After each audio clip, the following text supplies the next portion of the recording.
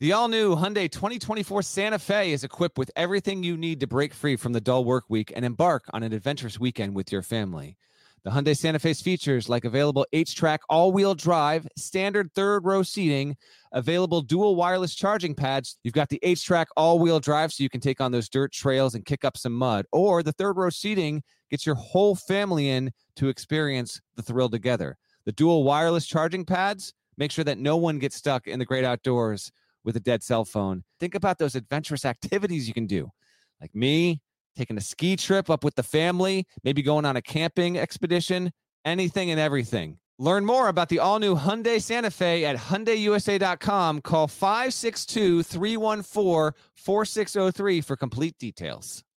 Are you looking for a new basketball shoe? If so, this is Gary Parrish here to tell you that the New Balance 2-Way V4 features the groundbreaking use of fuel cell technology with fresh foam, creating the ultimate combination of rebound and cushioning. Every step feels explosive and dynamic, and the upper construction features a lightweight textile that's supportive and breathable. So whether you're hitting the clutch shot or locking down the opposition, the 2-Way V4 gives you the tools to play at a high level. Learn more and purchase the 2-Way at newbalance.com.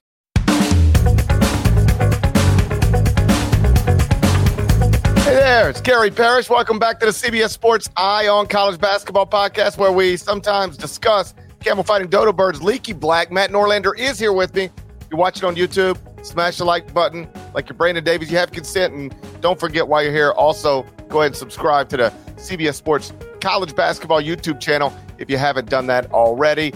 Let's get into it. The only game over the past 3 days between two ranked teams happened Tuesday night inside FedEx Forum. Final score, number 23 for now, Memphis 70, 22 Virginia 54. That's a 23-point win for Penny Hardaway's Tigers. So Memphis is now 9-2 with 7 wins inside the first 2 quadrants.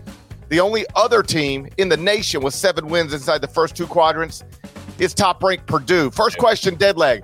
Will you fly to Memphis to cover the Tigers' national championship parade in April, or will you pass on that opportunity under the assumption that I could probably just do it myself since I live there?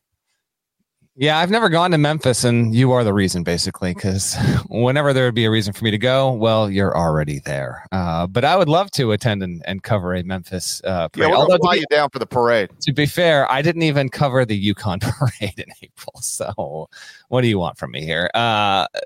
Memphis Tigers. When was the last time we started a show on the Tigers of Memphis and it wasn't for a negative reason? Honestly, it's maybe never. No, I mean, I don't know. Maybe one of the victories over Houston. It cannot be common. I don't recall. It has not happened often. And Memphis and Providence are your kind of 1A, 1B here, but we have to go with the Tigers because right now the Tigers are the better team. They have the better resume. A quick refresher on those wins that GP mentioned in the top 2 quadrants, and that is one heck of a stat as we sit here 5 days before Christmas, matching Purdue for the most W's in Q1 and Q2. So they beat Michigan. They beat Arkansas down in the Bahamas before falling in the title game. It was a blowout loss, but it was a loss on the same against Villanova. Then they came back. They are the victim of the lone, really, really good, notable win for Ole Miss, which continues to win close games and is still undefeated after playing earlier this week. 1 of 4 left. Then Memphis got a road win in OT against VCU. It won 10 days ago at Texas A&M, and now has been able to beat Clemson and Virginia. So it has piled them up 9-2. Quick thought on the game because I watched it. David Jones, Court Report will publish later on Wednesday morning, and in that I have sort of we're 44 days into the season, and I ranked out the top 10 National Player of the Year candidates. I have David Jones on that list at number 7, especially after last night. He continues to be the engine for this team. He had 26 points in this game, didn't miss a foul shot. And while, they got some good contributions here and there from Caleb Mills, Quinterly, Dandridge, it's the David Jones show, and he is now becoming the breakout player in the entire country. For him to have done this and gone 5 straight games with 20 or more points, I saw it yesterday. I think RJ Davis is the only player with the streak that's longer. I think RJ Davis has gone 6 straight with 20 or more. Jones is now at 5 straight. He's averaging, 21 points a night and has helped Memphis go 4-0 against ranked competition this season, GP. The last time that happened with Memphis, where it won 4 straight games against ranked opponents, was from 96 to 97. Not even the Calipari era did this happen there. I got a thought on Virginia, but I'm going to save that. Let's focus in on Memphis here. Tigers are definitely better than the 23rd best team in the country. I think Memphis has a case, having watched them play now 5 or 6 times this season. It has a case to be in that top 10, top 12 kind of discussion. From a resume standpoint, certainly, but I'm talking about when you actually watch them play, what Penny Hardaway's doing. And, oh, by the way, Naquan Tomlin has been cleared, and he will be joining the team soon. So they're going to get even better. Your thoughts on your alma mater, GP? Well, just to address something you just said, I moved Memphis up to number 9 in Wednesday morning's top 25 and 1. Again, when you start going through the resumes, the strengths of their wins is super strong. I mean, they've got 6 wins over power conference teams. Louisville has 2 wins over power conference teams in the entire Kenny Payne era. Memphis has 6 wins over power conference teams in its past 10 games. Got 5 wins over top 55 KenPom teams. That's Texas A&M, Clemson, Virginia, Michigan, Arkansas. 5 wins away from home over top 100 KenPom teams. When you look at the strength of the resume, I think it's a top 10 resume in the country right now. I moved them up to number 9. I dropped Virginia down. That was Memphis Inside FedEx Forum looks like it's going to be tough for anybody this season, but Virginia got blown out. You got to pay a price for that. They're in the David Jones thing.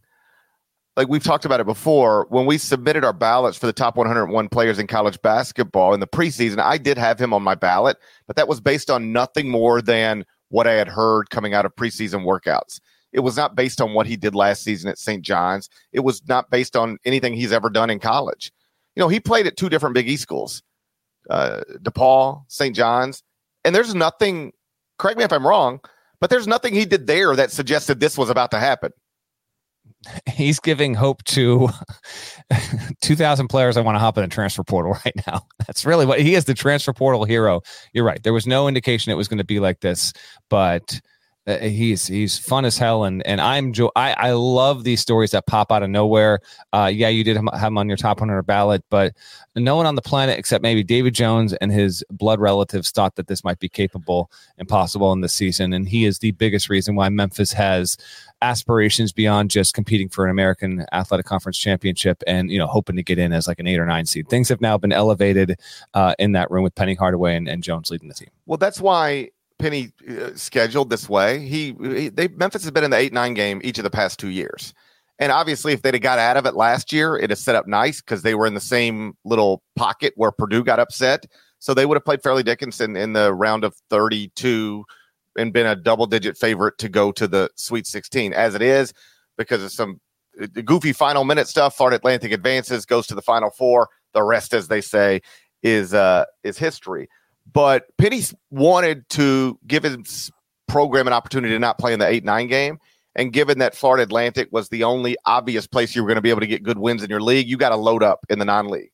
And he loaded up. He basically let the country know, if you're a power conference team of quality, we will play you. We'll start it at our place. We'll come to your place. Just tell us what to do. And it has gone incredibly well. And now, for what it's worth, KenPom has Memphis favored in every remaining game, besides at FAU on March 9th in the regular season finale. So this could, I emphasize the word could, not will, but could turn into a long winning streak that has people, I might be the first person to get Memphis into the top 10 this morning, but they keep playing this way and keep winning, then everybody will eventually get them there. And on the David Jones thing, it's just sort of a reminder of how Penny's philosophy to roster building has changed so dramatically since he became a college head coach. He's the classic example of somebody who is quite literally learning on the job. Like, it is possible he didn't know what he was getting into. In fact, I think if you were talking to him, he would tell you he didn't properly grasp what it meant to run a high major college basketball program when he was hired off the campus of East High School to run a high major college basketball program. But he seems to be learning as he goes and figuring it out, which is I mean that as a compliment. Not everybody is smart enough to learn as they go and to adjust on the fly. And he clearly has. In year 2, season opener, he started 5 freshmen. Right now, he's starting 4 transfers. And everybody's 22, 23, or even older. They're old. They're experienced. They come from all over the place. They weren't heralded high school players, but they are very good, experienced, older college basketball players. And they built what appears to be a great team. And I was sort of thinking about this, and then I'll turn it back over to you. I was at Penny's introductory press conference, and I wrote a column off of it. And it was just sort of explaining, because I discovered LaMelo Ball, of course, and Mickey Mitchell, of course, Jalen Hood-Schifino. The list is long at this point. Kelly Oubre, we could go on, but we don't have time. We got on a Wednesday, of course. But just like I discovered all them, I was the first person to scream, they have to fire Tubby Smith and hire Penny Hardaway. So when they actually did it, I went to the introductory press conference, wrote a column, and then it sort of explained. I don't even remember what the column was about, frankly, but I think I explained, this is why this had to be done, and this is why, regardless of where it goes from here, this is the only sensible thing for them to do now. And every single time that James Wiseman would quit the team, or Amani Bates would go home to Michigan with a mysterious back issue, or Memphis would have to contact Trace out its entire team from a Tennessee game because enough players didn't get vaccinated. Anytime something went wrong, people from fans of opposing schools would quote tweet it. I mean, it had, I don't know, you could find it. There's just one quote tweet after another. Oh, is it still sensible? Oh, was this still smart? Hey, I thought this was going to work out. Hey, this is what happens when you hire a high school coach. Should have known what would happen when you hire a high school coach. Quote tweeted nonstop. I bet I ain't seen that column in 2 years. And I bet I haven't heard anybody refer to Penny Hardaway as a, quote, high school coach in years now. He's changed the way people perceive him by being very good at his job. And now, even though he was a high school coach when he got hired at Memphis, and even though he had never even worked on a college campus before he got the job at Memphis, he is now a coach of a team people think can go to the Final Four, and he owns victories over Tony Bennett, Dan Hurley, Kelvin Sampson, Bruce Pearl, Eric Musselman, Greg Marshall, Rick Barnes, Ben Howland, Nate Oates, Randy Bennett, so on and so forth. He's proven himself.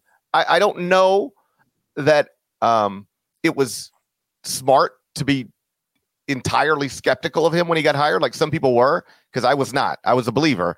But even if you were skeptical of the hire, you have to, if you're being honest with yourself, look in the mirror now and say that they got it right. It's been bumpy. It's been a bit of a roller coaster. Absolutely. But he went to the tournament in 22, went to the tournament in 23, and I don't want to be hyperbolic, but he looks like he has a team that could at least compete for a chance to maybe win the tournament in 24. Yeah, we'll see. That's not hyperbolic, but we got to get a little more in here. Yeah. And I'm not suggesting that you're whitewashing everything up to this point, but it was. I mean, it was rocky. It was definitely rocky, and to me, it never got to the point where people were thinking that Memphis should shift off of Hardaway, but his program. Hell, I think we joked about it even earlier this season on the show. Just it would. With regularity, there would be issues with the program. And we did because it was the Jordan Brown stuff as well. Yeah, so there's still issues. There's still issues right now. But getting it down on the floor, that's what fans care about most. Yes. And I'll wrap it up by this. It was huge last night from a game standpoint. Virginia wants to get it going, in the stickiness, and Memphis, it wanted to make sure that it was going to play the games on its terms. And for the most part, it did, because it was a 69 possession game, which was the fewest possessions Memphis played all season, but it was also the most possessions Virginia had played all season. And in doing so, Virginia allowed a season high 77 points here, and Memphis was able to turn Virginia over 18 times on Tuesday night. Virginia had not been turned over that many times in the game this season, and the Tigers turned that into 27 points by starting off. I mean, the game was 13-1 4 minutes in. That really set the tempo, and if you don't let Virginia dictate early, then that's how you get your biggest advantage. And beyond that, it was the defense that was impressive, because Isaac McNeely for Virginia, he entered the game shooting 55% from three-point range, which will eventually regress to the mean, obviously, but that was the best in the entire sport. Guess what? McNeely went 0 for 5 from three-point range last night after averaging 3 threes per game going into Tuesday night. So credit to the Tigers. You're looking well. What comes next? I got that for later in the show, but yeah, I'm with you. I think I'm with you on this undoubtedly. Memphis is a top 10 resume. Is it a top 10 team? I'm certainly thinking about it. It is inarguable when you have watched this team play, taking everything into account. That is a top 15 team in the country right now. And hey, American Athletic Conference, you got a good 1-2 right there with them and FAU. Best possible scenario, I think, so far to this point in the non-con with those teams performing the way they have. 2 more non-league games, Vanderbilt, Austin Peay. Then it's an 18-game AAC schedule. Congrats to the Tigers on an awesome start to the season. Shouts to Big Glow. There you go. Shouts to Big Glow. Memphis wasn't the only team that got a big win on Tuesday. Providence did too. We'll talk about the Friars next. First, a word from our partners. Robert Half research indicates 9 out of 10 hiring managers are having difficulty hiring. If you have open roles, chances are you're feeling this too. That's why you need Robert Half. Our specialized recruiting professionals engage with our proprietary AI to connect businesses of all sizes with highly skilled talent in finance and accounting, technology, marketing and creative, legal, and administrative and customer support. At Robert Half, we know talent. Visit roberthalf.com today. Big development Tuesday night. Final score, Providence 72, Marquette 57. Devin Carter got 22 points, 8 rebounds, 4 assists. Marquette only shot 31.1% from the field, 20% from 3. Ain't going to win many road games doing that. Deadleg, did you learn more about Marquette or Providence last night? To me, it's Providence. That was, the moment of arrival for the Kim English era. 10-2. Friars had some nice wins. They had, they completely kept Wisconsin out of it early on in the season, and I watched that game. But other than that, not a ton. They played a heartbreaker against Kansas State down in, where was that game? I watched that game. I think that was in the Bahamas. Every game was in the Bahamas. Yeah, I know. And then they were non-competitive. I didn't see the game because I was at Jimmy V, but they were non-competitive against Oklahoma earlier this month. But 10-2 right now, and yeah, to me, it is about the Friars, who got their biggest win over a top 10 team by margin in almost 13 years.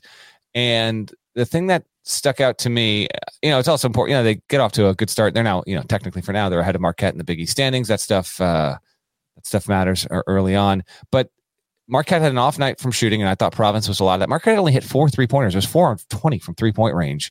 And Marquette, if you look at what it's been under Shaka, it typically, not never, but typically when it loses, it does not get blown out. And it was blown out. This game had a weird ending with elongated reviews, and frankly, in real time, the game finished about 10 minutes later than it should have. So that I almost feel like that stymied a little bit of the vibes inside the dunk there, which nonetheless were terrific. But yeah, to me, this was about Providence. Fox had a note afterward that I was unaware of, but this is a heck of a stat. In the past 3 seasons, PC has more home wins than any team in the sport, GP.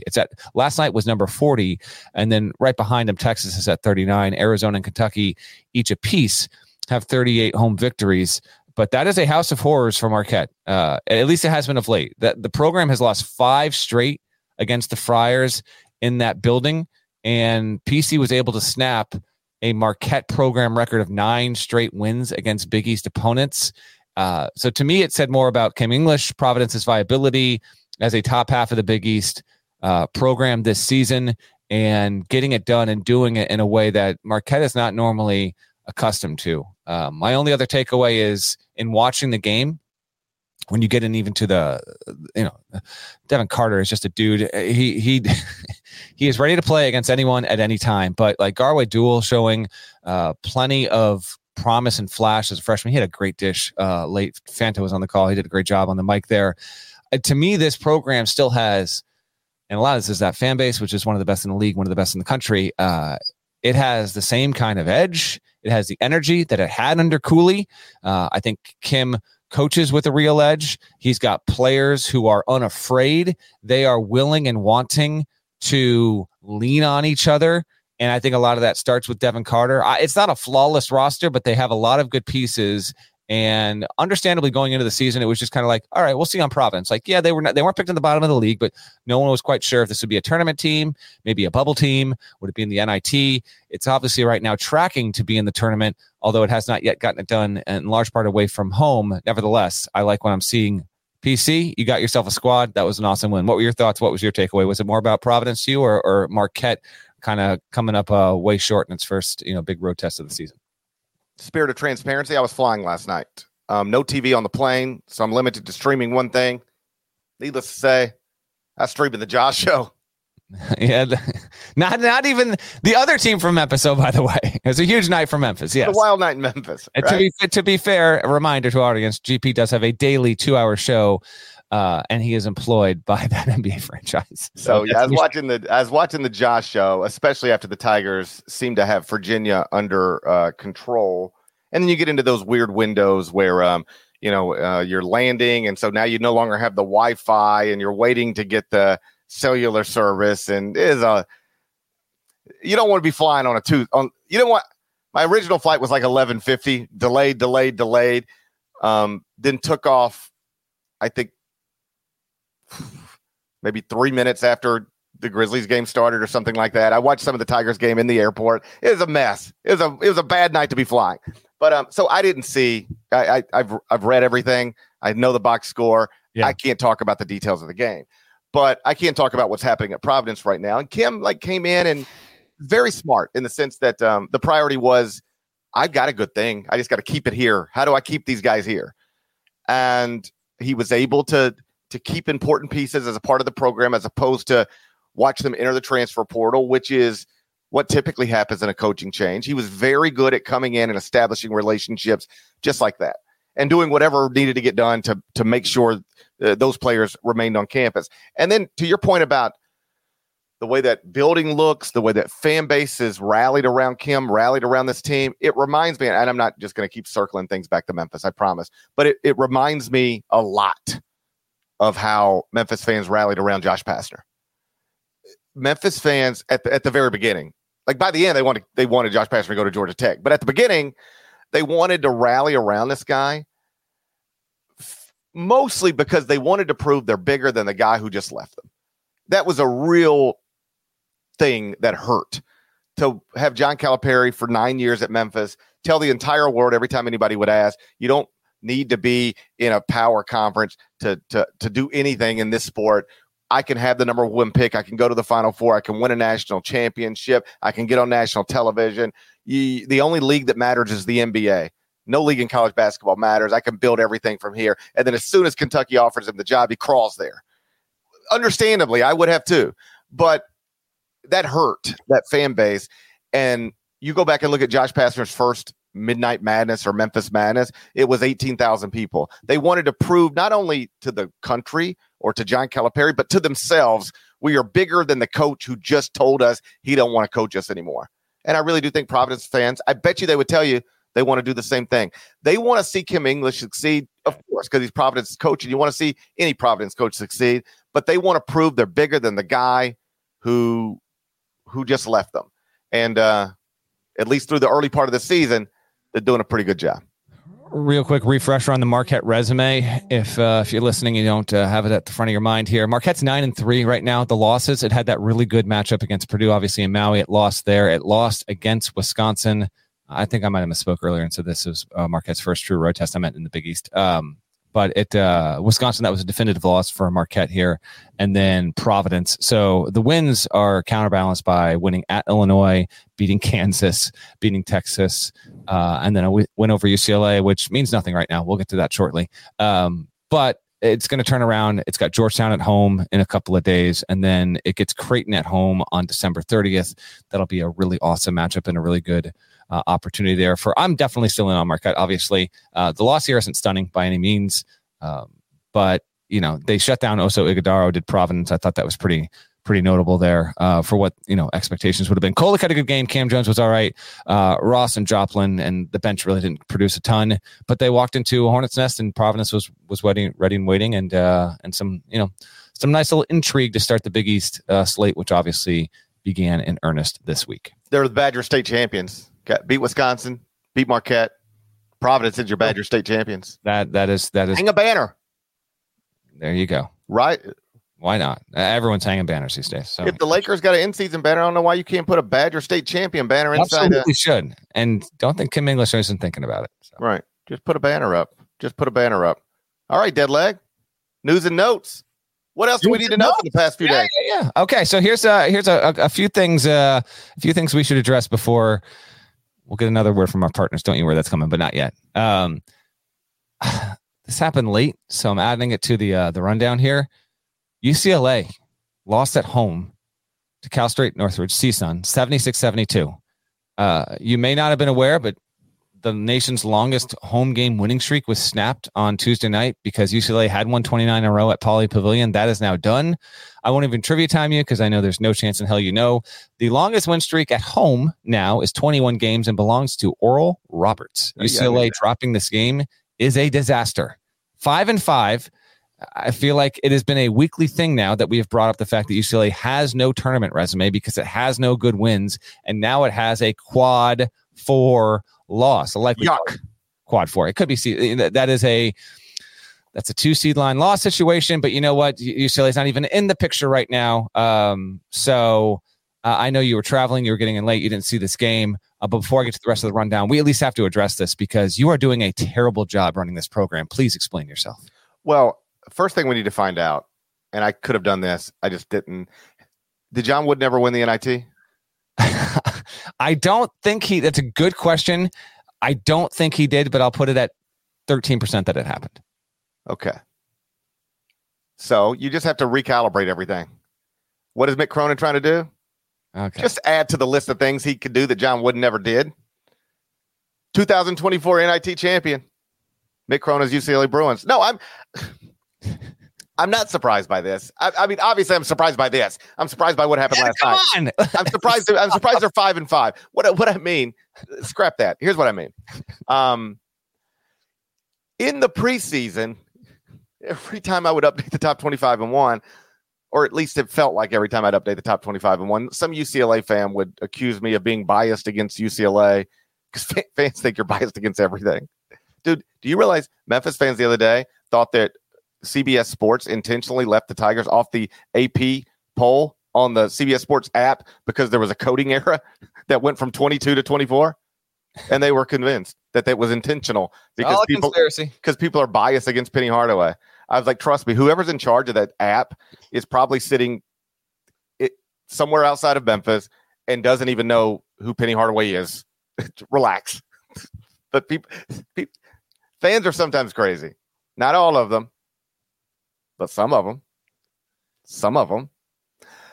It felt like every time I'd update the top 25-1, some fan would go, what about UCLA? Oh, you don't know because you didn't watch these international players, but you just wait.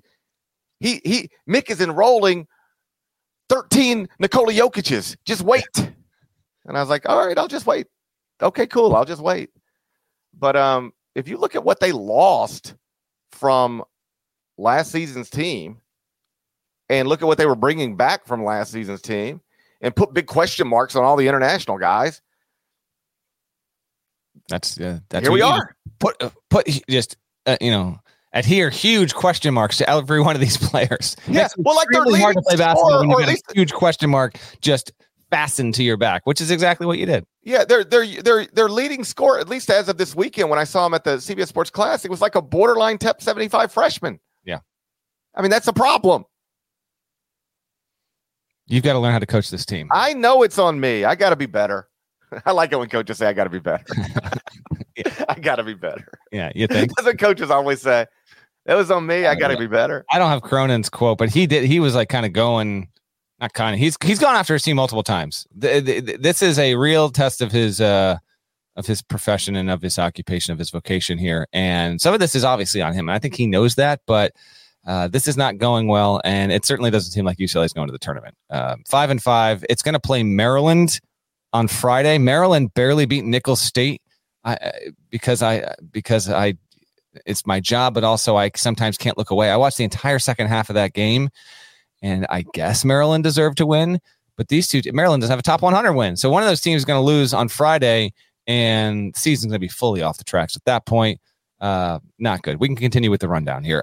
Florida beat Michigan in double OT, 106-103. It was a captivating game. Both teams had opportunities to get it. That's for sure. Wolverines are now 6-6. They're going to sit around for 10 days until Will Wade shows up. That's their last non-conference game. McNeese State, who is a good. Oh, by the way, what SEC job is Will Wade going to get next? No. Where's he coaching next? Because that's happening. Yeah. Will Wade is an SEC coach in the next 5 years. Yes or no? Oh boy. I'll say Will Wade. Oh man, why the hell not? I'll say he's in a power conference in the next 5 years. Yeah, it could be SEC, but yeah. Hugh Freeze is back at Auburn. There's always a path back to the SEC. If you're awesome. Trying to get his college football on, and why the hell not, right? Michigan's defense is bad, dude. And this program cannot sustain any momentum. Juwan Howard is back on the sidelines, as we noted in the recent episode. The strength and conditioning coach stepped away from the program. I can't imagine that's good for the environment around that program, but whatever. Michigan. Who's going to tell him to lift weights? Yeah. Well, it's more than just that. I'm not going to simplify and do that to the strength and conditioning. Who, by the way, is a long time beloved person in that program, and now he's not there. Like that's got to matter on some level. I'm not saying it's why Michigan lost the game on Tuesday night. They look weak to me. All right, fair enough. Florida. I thought it was actually a pretty big win for Florida to get that win, and now you're 8-3 instead of 7-4. Here's a little note. First 4-game win streak yet under Todd Golden by virtue of that win.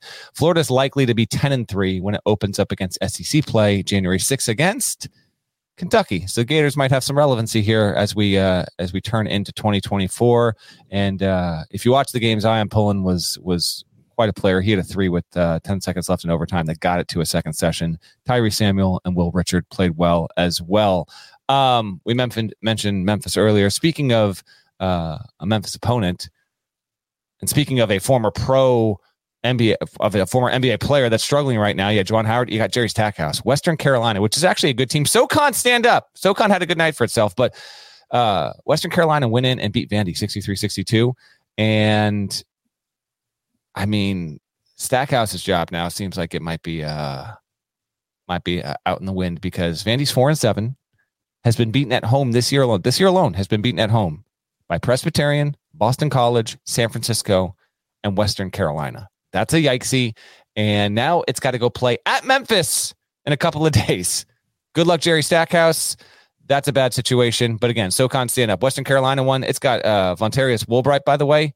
He's him and Edie are the only players in the country, I think, right now that are top 12 in points and rebounds per game. Stud. He hit the deciding basket. Really, really good player. Shouts to him. In addition to that, Citadel out of the SoCon won over Notre Dame by 20 on Tuesday night. It's a bad year for Notre Dame, but still by 20. Wow.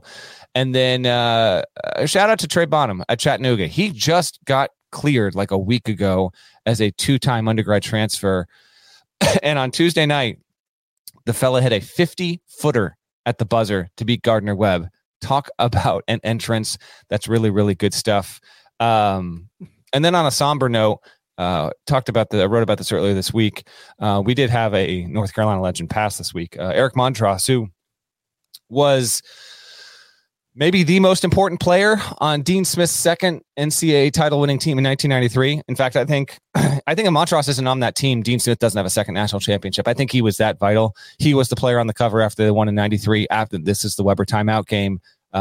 He passed at 52 years old after battling what I believe was a relatively short encounter with cancer. It was announced in March that he had it. In October, he revealed that he would not be able to be a part of. He had done North Carolina radio for, I think, 18 years, and was a constant presence around the program. Like if you'd covered any North Carolina games in any capacity in Chapel Hill on the road, like Montross was there. He was doing the games.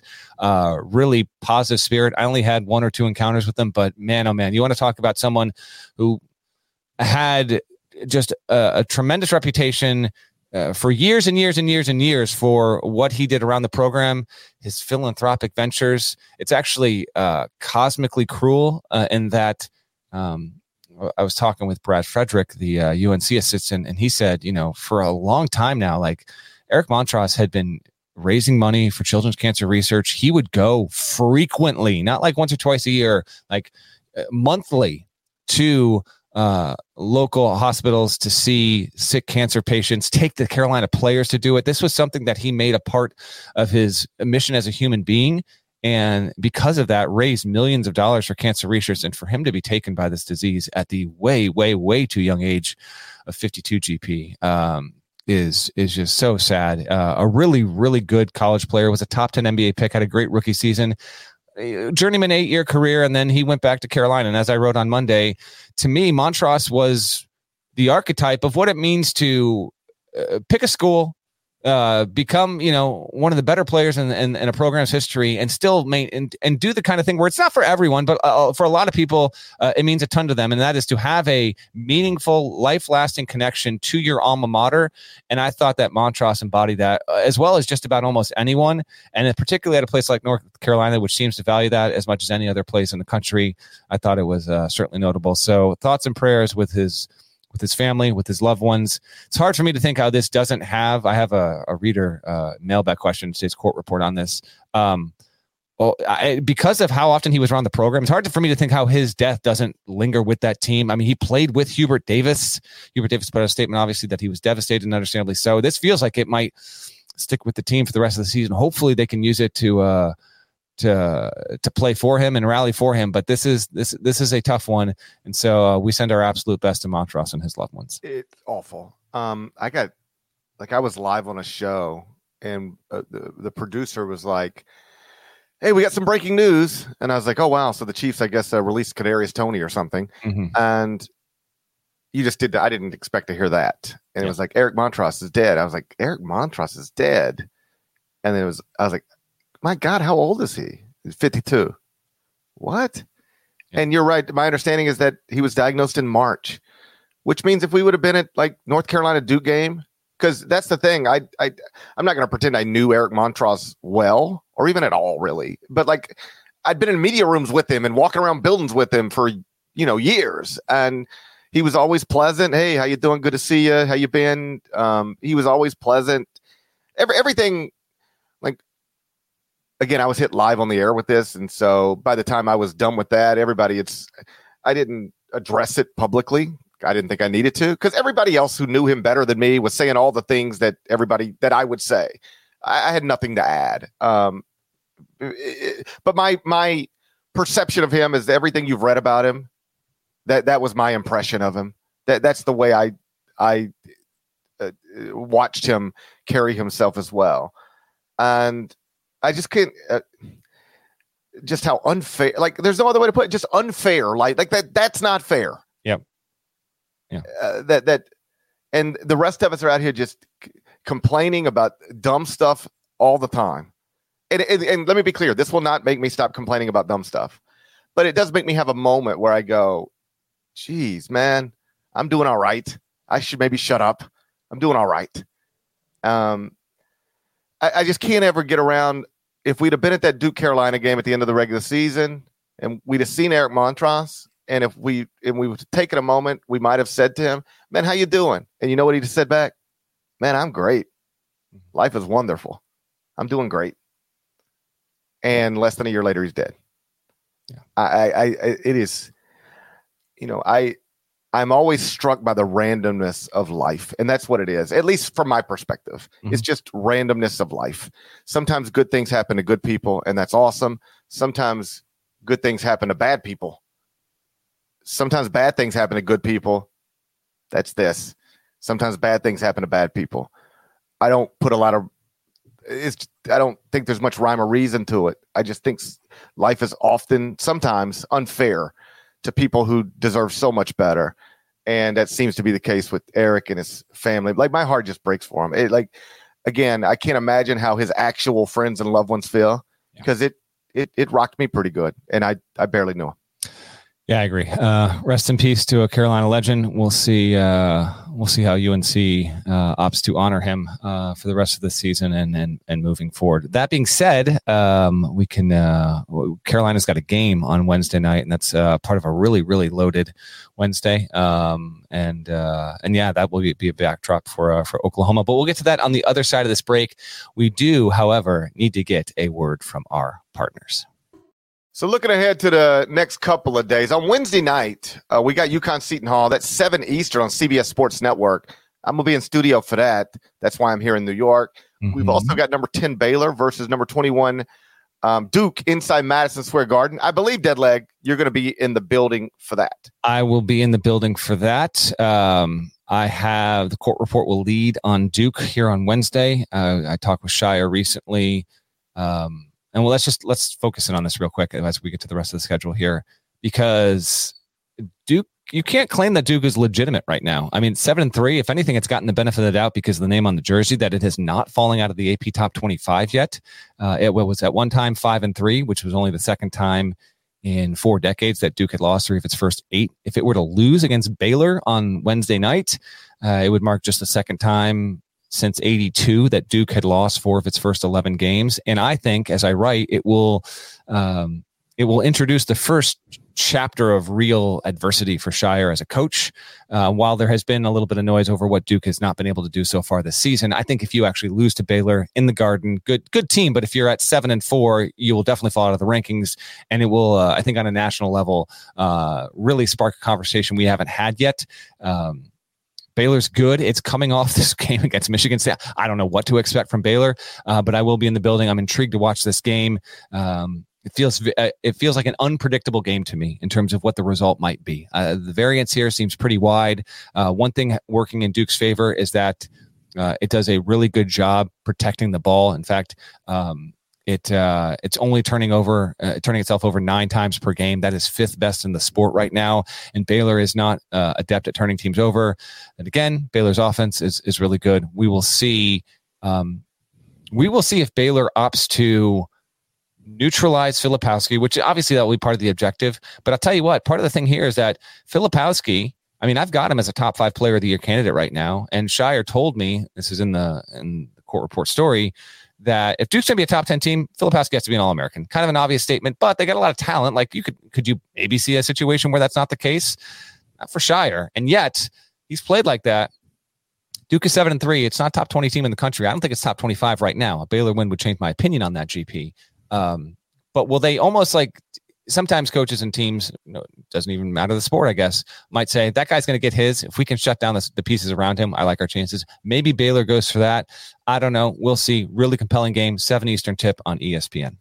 I'm with you. If Duke doesn't win this game, I think you almost have to get them out of the top 25 and 1, just because, I mean, their only good win would be over Michigan State, and we don't know what Michigan State is. Right. So I think, listen, if you're Baylor and you just get your brains beat in, it's a big game for both teams. It is. It's a big game for both teams. It's more urgent for Duke, in my opinion. I think so, just because, if Baylor loses another game, it's not going to get up on ESPN, right? But not a chance. Certainly not in football season. All right. Actually, Duke losing is not going to get up. Kadarius Toney probably is, right? True. Yeah. But you get my point. Duke. What would have to happen in this game for it to get up? That's the question. Shire takes off his shirt and gets ejected. I think it would. Shirtless Shire. I think shirtless Shire would do it. Scott Drew got to throw not one shoe but two thrown shoes. Or Scott Drew gets caught on a live mic calling John Shire in MF&P. Yeah, exactly. Wouldn't that be hilarious? I don't even know if that leads get up, even at that level. I'm not sure if it can break through the barrier, to be honest. It should, but wouldn't that be hilarious though if Scott Drew got caught on a live mic? That would be. Calling John Shire MF&P. Talk about something is impossible to envision happening. Like that. Do you think Scott Drew has ever called anybody an MF&P? I'll never say a college basketball coach is ever incapable of using that kind of language, but Drew seems way less likely than almost anyone else. See if you can get Bryce Drew to send you an audio message with So I'll have this. This is Bryce, and I don't care. And then you want Scott with the other one?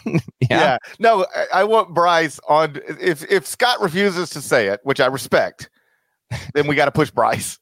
Okay. We get Bryce to just give us a drop of, he's an MF&P. And then we'll use it whenever we need to use it. Maybe even on Jonathan Chamachacha if it's appropriate. If it's appropriate. If it's also, I agree with you. It's a bigger game for Duke. Yeah. I agree with you. No matter what happens, it's not going to lead get up. Yes. Number 11, North Carolina versus number 7, Oklahoma. Hey, there's you. You looking for a top 15 matchup? That's what you got tonight. It's in Charlotte. It's a big one. Nada will be on hand, by the way, making the short drive over to the Spectrum Center. And everywhere tonight. We're going to be everywhere tonight. We are going to be. We really are. We're all over the place. None of us will be at home here. Oklahoma 10-0 and looking to continue just an outstanding start to the season. If you have not yet gotten eyes on J.V. McCollum, Otega Owe, and Milos Uzan, that's a good team. UNC here at 7-3. It's in a similar situation to Duke, although Duke had higher preseason expectations. North Carolina did that rodeo last year, and oh boy, yeah. I mean, UNC gave a good push against Kentucky. It gave a good push against UConn, and then eventually got overwhelmed here. Man, a win over Oklahoma would soothe some concerns for sure, because Carolina fans are aware of this, but almost everyone else is most certainly not. It's got a game against Charleston Southern next week, but then UNC will open ACC play with 3 road games against Pitt, which has a solid team so far this season, Clemson, which might win the ACC. We'll see. And then against a rivalry game against NC State. So it will be a panic. Why do you have to open with 3 straight road games? I have no idea. And this is the kind of thing, and I don't know this is the case at all. I'm just talking out loud here because you hear it, like, over the years, you hear stories from coaches or commissioners and people that work in athletics. That's the kind of thing where if it happens to some schools, coaches behind the scenes will raise absolute hell. What do you mean you're going to make us start playing league play with 3 consecutive road games? Now, they get 3 of the final 4 at home, although it's home Miami, home NC State, home Notre Dame, and then they close at Duke. But yeah, if you're the ACC, you're doing UNC like this. Florida State's already angling to get out of the ACC. Don't think UNC is that far behind. This kind of stuff doesn't help matters. That's all I'll say. In fairness, I knew this was going to happen when they let Mike Krzyzewski start taking over scheduling. Yeah, that's true. I knew he was going to do this. Yeah, you think he's sorting data, getting the matrices going over there, and that's what Mike is doing. People don't realize that he's still got that Sirius XM show, and he's also now in charge of ACC scheduling. If you actually, occasionally they'll put out a clip on social media where he'll be talking, like he had one with Caitlin Clark earlier this week. If you watch carefully, every so often his eyes will drift off camera, and you can see he's got a big notepad there, big yellow notepad, different names, different combinations. He's always at work on it, no doubt about it. That's right. That's right. So, North Carolina fans, you know where to direct your anger and frustration. That is a big one. Baylor, Duke, and Oklahoma UNC is one heck of a 1-2 here on Wednesday, and that's far from the only stuff. What else we got, GP? Also tonight, Villanova at number 12, Creighton. It's a nice Big East game. It's a good Big East game, and it's a game where, like, if Nova loses, there's not going to be any kind of surprise. But if you can pick this game off here, would add even more intrigue to the Big East race. Nova right now is 7-4, not expected to win. Creighton, meanwhile, coming off the really nice win against Alabama, but it did get taken down by UNLV in the game before that. So that's a good game. It's a quality matchup, and it's one of many worth keeping an eye on. And then late tonight, Alabama against number 4 Arizona in Phoenix. Is Tommy Lloyd crazy? It feels like he just said. It feels like he would just answer his phone and somebody be like, "Yo, man, I'd like to play you this season." He's like, "Sure, let's do it." This isn't even the end of it. They got FAU in a few days as well. It feels like Tommy Lloyd he would get a call and he would forget that he had already agreed to play somebody else and be like, "Sure, yeah, I'll do you too." And then and he looks up, he's like, Man, why I got all these games? We talked about this because I talked with him around that Duke game, and I can't remember what he said exactly, but it was basically like people think I'm out of my mind, and he's like, "No, man, like I think we got a good team, and I want to play games that matter against." And hey, I appreciate it, but you're extending the philosophy out to its maximum end here. And hey, listen, to this point, it's absolutely working. Alabama's a similar spot here, though. Yeah, playing 3 straight top 10 opponents during non-conference play. That's never happened in the program's history. And Alabama's maybe the weirdest resume in the sport right now. It has scored. How about this? Last year was number 1 overall seed. This team is outscoring last year's team in the first 10 games by 90 points. So it's dropping 92 a game. And for as good as last year's team was, this team offensively is even better. It rates number 1 points per possession. Shouts to Evan Miyakawa. He sent this out earlier this week. He said in his model right now, this game, the predicted total is 175.6. It's the second highest score for the entire season. 91-85 is the projected outcome here for this game. Arizona 91, Bama 85. That's because both these teams can score. They love to get up and down the floor. This game has great potential to be amazingly entertaining and maybe decided in the final few possessions in like a 98-96 kind of way. Or you got teams that love to run and can score. It could really get away from one in a hurry. And while maybe in a game like this, down 12, maybe it feels like you're only down 4, it also has blowout potential. But that's another one. That's 11 Eastern tip on ESPN. I don't know the reason, and I'm not complaining whatsoever. Wednesday nights are normally NBA nights on ESPN, but here in this one, for whatever reason, maybe it's because they trade off for the Christmas games, et cetera, et cetera.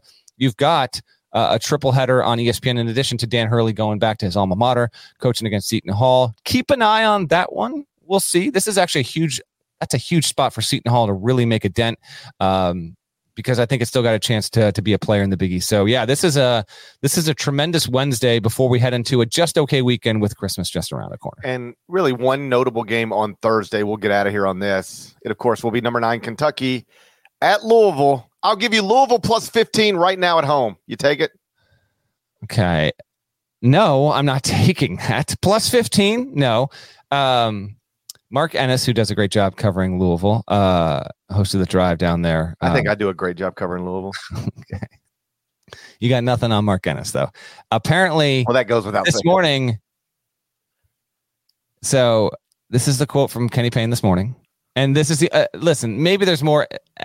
There's probably more context needed around this, but weekly, Kenny Payne is delivering us. He's delivering us a quote we're sharing. He said, "At the end of the day, I know Cal wants to beat me down, and I want to beat him by 1." Okay. At the end of the day, Cal wants to beat me by as many points as possible. And me, I'm good. I want to beat Kentucky by 1 point. All right, then. Sounds good. There's also a promotion apparently where they're trying to get the students who are on break to wear these red Louisville shirts. I mean, you would think there's going to be more blue than red in that arena tomorrow. And if so, but it is a rivalry game, and maybe the fan base rallies. But this is the kind of thing, JP, that we talked about earlier, because Payne's going to coach in this game. I mean, if it goes this way tomorrow, where Kentucky wins 83-60, right, and there's more blue than red in the arena, like, what have you done to Kenny Payne? Like, was this really actually worth it to do this? Like, it was not. Now, maybe it doesn't. Maybe Louisville has an all-time rivalry game and they keep it close and the fans show up. Hey, you know what? Frankly, I'd like to see that because it would be more compelling. But if it goes the other way, this is going to be, hate to say I told you so. I do not hate to say I told you so. I love to say I told you so. It's my favorite thing to do. All right? And this is exactly what I would have wanted to avoid. Like, there is a worst case scenario tomorrow that becomes humiliating for Kenny and for the program. And you could have avoided that with an interim coach. Like, yeah, the result might have been exactly the same, or maybe not. But Kenny Payne will be trending on Thursday if this goes badly. And I really do think there's 3 things that could make where on Friday we're talking about a Friday news dump going into a holiday weekend. Louisville is making a coaching change. You see more blue than red in the Yum Center, which should never be the case. Mm-hmm. Again, this isn't Kentucky going to play it. I'm not even going to name a program because I'm not trying to be disrespectful. This is Louisville. This is one of the 10 best basketball programs of all time. And you're probably about to get pounded at home by your in-state rival with more of their fans watching in person than yours. You get more blue than red in there, you get blown out, and then give me one embarrassing thing that happens for Louisville, either in the game or in the press conference, and that'll do it. And it should. Yeah, we will wait and see on all of that. But that, by the way, this is 6 Eastern tip on Thursday. Weirdly placed tip time. I feel like that game is always at an odd time. It's never on the same day, never on the same time, never on the same. Like I've been to that game a bunch, and it's like, oh yeah, we're tipping off at 4 on a weekday. It's always it feels like it's always something like that. There's it's tell you for as great as the rivalry is, it's not Ohio State Michigan. It's never kicking shortly afternoon. Saturday after Thanksgiving. It's always all over the place. I did have one thing I want to get out of here on because, and I put this, this just feels like it needed to be included on the pod real quick. So the Summit League and the Big Sky are part of, there's a bunch of mid-major leagues doing these challenges where, they're playing against each other. Like, we got the ACC, the SEC, the Big East, Big 12. And so the schools announced this earlier this week and they put out a press release, and I have to commend these commissioners for having the foresight for such a revolutionary tie-breaking concept here. So, there's an equal number of teams in the league, and if there's a tiebreaker, what would you think the tiebreaker would be in a situation like this? Head-to-head. Right, head-to-head and then point margin. But if that is equal, the tie. I'm going to read this directly from the Big Sky's press release. If there is a tie in points following the conclusion of all contests, the first tiebreaker will be total margin of victory. If there is still a tie following the calculation of margin of victory, the two commissioners will compete in an arm wrestling contest at the Final Four to determine the champion. Hell yes. Yes. How great is this? I would like to watch arm wrestling. Are you a good arm wrestler? Do you think you're a good arm wrestler? Absolutely not. No, I'm terrible. I'm terrible too. No.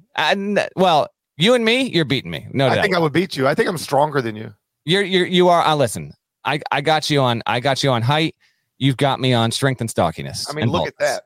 Yeah. I mean, look at that. You've got that. I've never professed to be a good arm wrestler.